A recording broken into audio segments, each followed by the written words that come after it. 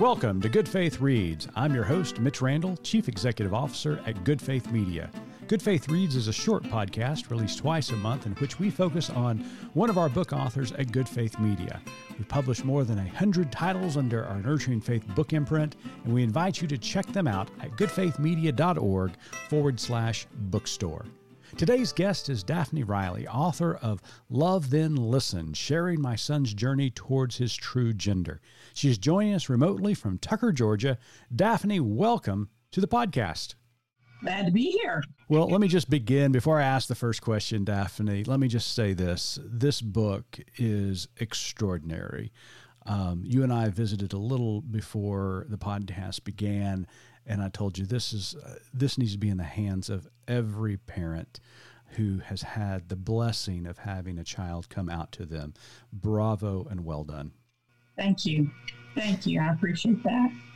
A standard question we ask our authors at Good Faith Reads is tell our listeners in one or two sentences what the book is about. The book is about my journey and I would say, spiritual formation through the process of our younger child coming out as transgender and walking with him through this process and observing how God was so present to me, to him, to our entire family in this process.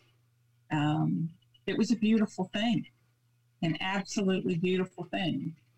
That is not to say that there wasn't a lot of tears and a lot of questions. However, the presence of God was there through all of that.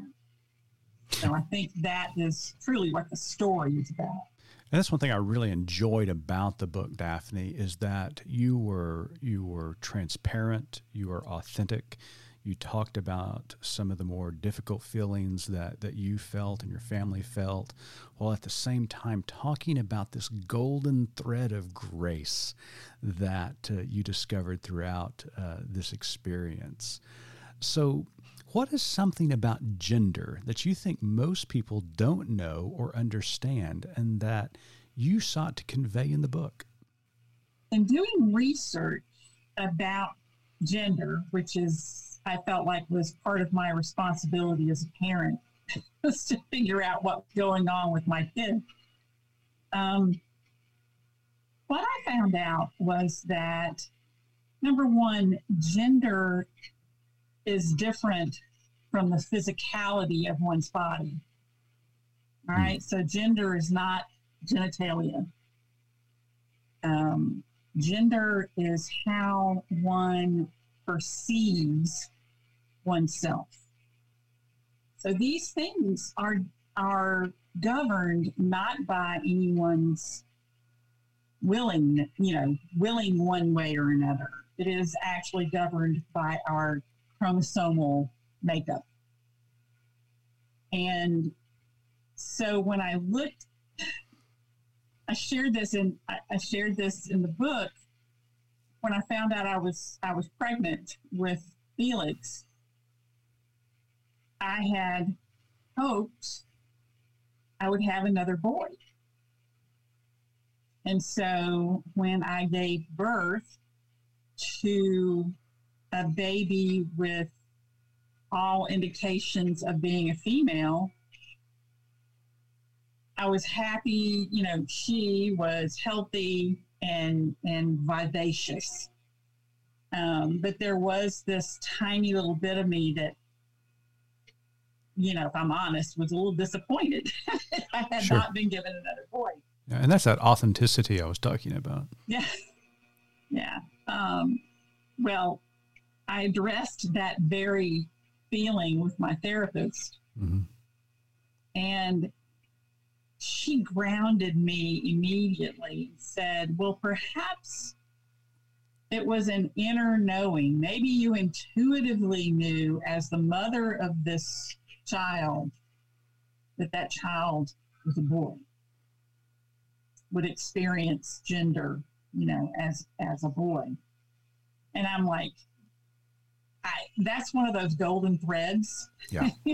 I felt like I had been lassoed with it and pulled up out of the mire of self-incrimination. But yeah. So I want people to understand that no matter your faith tradition, there is science behind the sometimes peculiar, unfamiliar ways that we come together in our mother's wombs. And I think God's hand is in all of that. Sure. I don't think we are meant to be as binary creatures as we tend to want to be. My question is always, why do we need to limit God's creative abilities? Why can't we just respect the fact that there's so many people out there that are so beautifully made? Well, we're all beautifully made, but they might not show it. Sure. I completely understand. And you do such a great job with the narrative of conveying exactly what you said. And for me, working through the book, and I love the way it's laid out, it's narrative, but at the end, it's got some questions at the end that families and even if groups use this as a study group can entertain and talk about. But what you do in a narrative is really set, the tone is set in the introduction that you asked Dr. Jim Dant to write.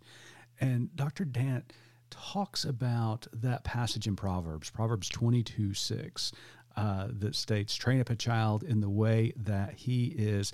And Dr. Dant says it's not train up the way in the child that that is the way he is bent is how he interprets that. I love that, how a child is bent, the way God created them to be, whoever that might be. And your job is to foster that. And you did that so well in the book. So bravo. Thank you. I look at Felix. Now he was 13 when he came out to us. And I don't share his birth name very often, but we went from having an Amelia to having Felix.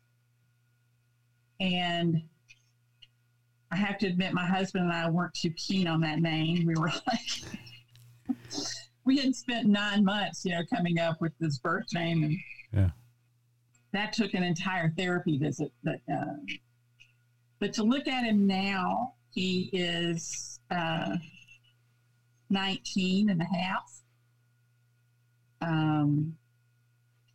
He is, I'm the mother, so I can say this. He's a gorgeous young man. Yeah, sure. Yeah.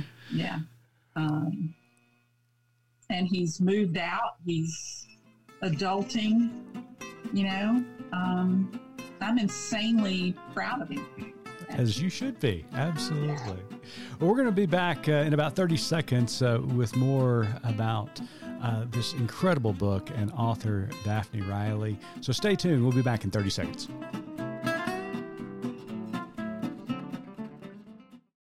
I'm Starlette Thomas, and I invite you to join us for Good Faith Stories. It's a new podcast series from Good Faith Media. In each episode of Good Faith Stories, we'll bring you a collection of different stories tied to a theme. Unique and true stories as told by the people who live them. Each story is short, 6 or 7 minutes, with a little mood music. Listen to Good Faith Stories wherever you get your podcasts, and find us online at goodfaithmedia.org. Welcome back to Good Faith Reads. Today we're joined remotely by Daphne Riley, author of the Good Faith Media book, Love Then Listen, Sharing My Son's Journey Towards His True Gender. I'm Mitch Randall, Chief Executive Officer at Good Faith Media. Daphne, could you tell us about your writing process? Did you set weekly goals or give yourself daily word count mandates? Did you ever face writer's block? So just talk about the process, if you will. Well, I was working full-time for an estate planning elder law firm at the time. And I went to the owner of the firm and told her what I wanted to do. And she was incredibly supportive and excited and, said, "Can I read it?" Like, not yet. So she was, I had Fridays off. And so come Monday morning, she would say, "Well, so how much did you write Friday, Saturday, and Sunday?" Mm-hmm. And I said, "Well, I didn't," or "Well, I did." She was kind of my accountability partner. Sure. What I found was that, and I do this with any other writing that I do, it comes in a download. Usually when I am totally unsuspecting, I will have to run and get a pad of paper and just start writing, or hopefully get to my computer and start typing.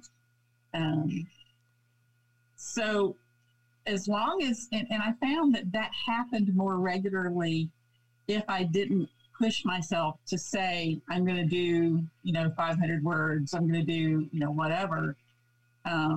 If I relied on that inspiration, because when I write a sermon, when I write, a meditation, whatever, it's not something that I plan. Mm-hmm. And so this book, it had a certain feel to it because it was my story. And you asked about writer's block. I think the part that I saw or experienced as a block was my unwillingness to go there. Mm-hmm. There were certain times when I would get to that point of having to say something that was very difficult. Admit to something that was very difficult. And I would have all these doubts. It's like, well, how is my husband going to take it? How is Felix going to take it? How is our other son going to take it? And that's when I would pray. Mm. I spent a lot of time in prayer writing this book. And you can tell, in your writing, it's just, again, this incredible expression of your heart and your soul. And you can really tell as you work through the book that there's no way you could have tackled this project without just bathing yourself and your family in prayer. So kudos to you.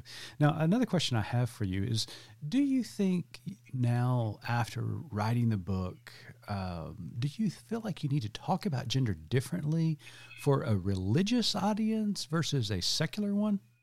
You might think so, but no. Oh, really? Okay. I don't think I do. So unpack that a little bit. Yeah. The way I handle my faith in the book, I don't feel like it sounds like I'm proselytizing, mm-hmm. Or trying to, it does, I think, get argumentative sometimes to push back against people who refuse to look at the science. But that's even lightly done, I think. No. I thought about that, and I thought anybody should be able to read this book. They might not put the same name to that golden thread of grace, mm-hmm. And from whence it comes, as I did.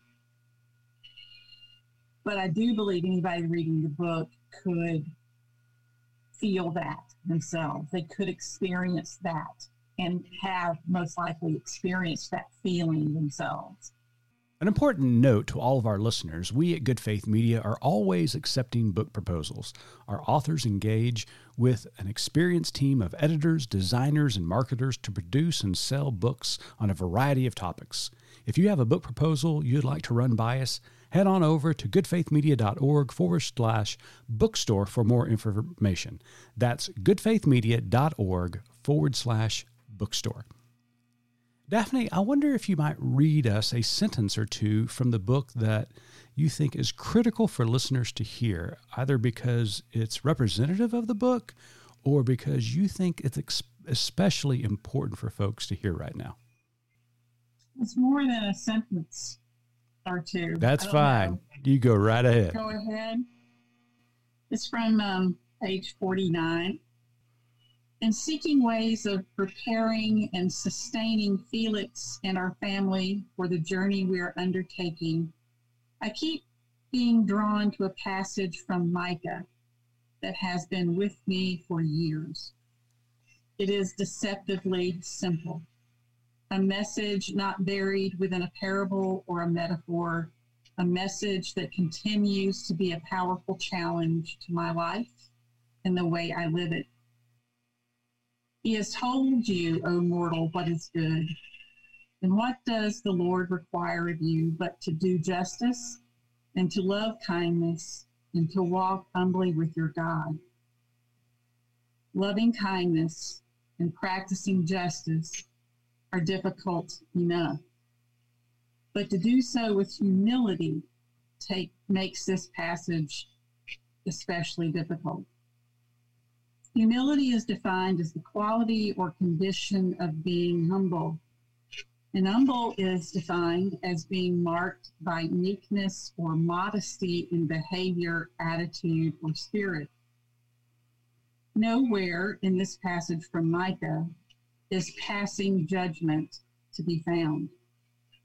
In fact, judgment of others simply cannot be done in true humility before God. Another strand of the golden thread. Beautiful. Thank you so much.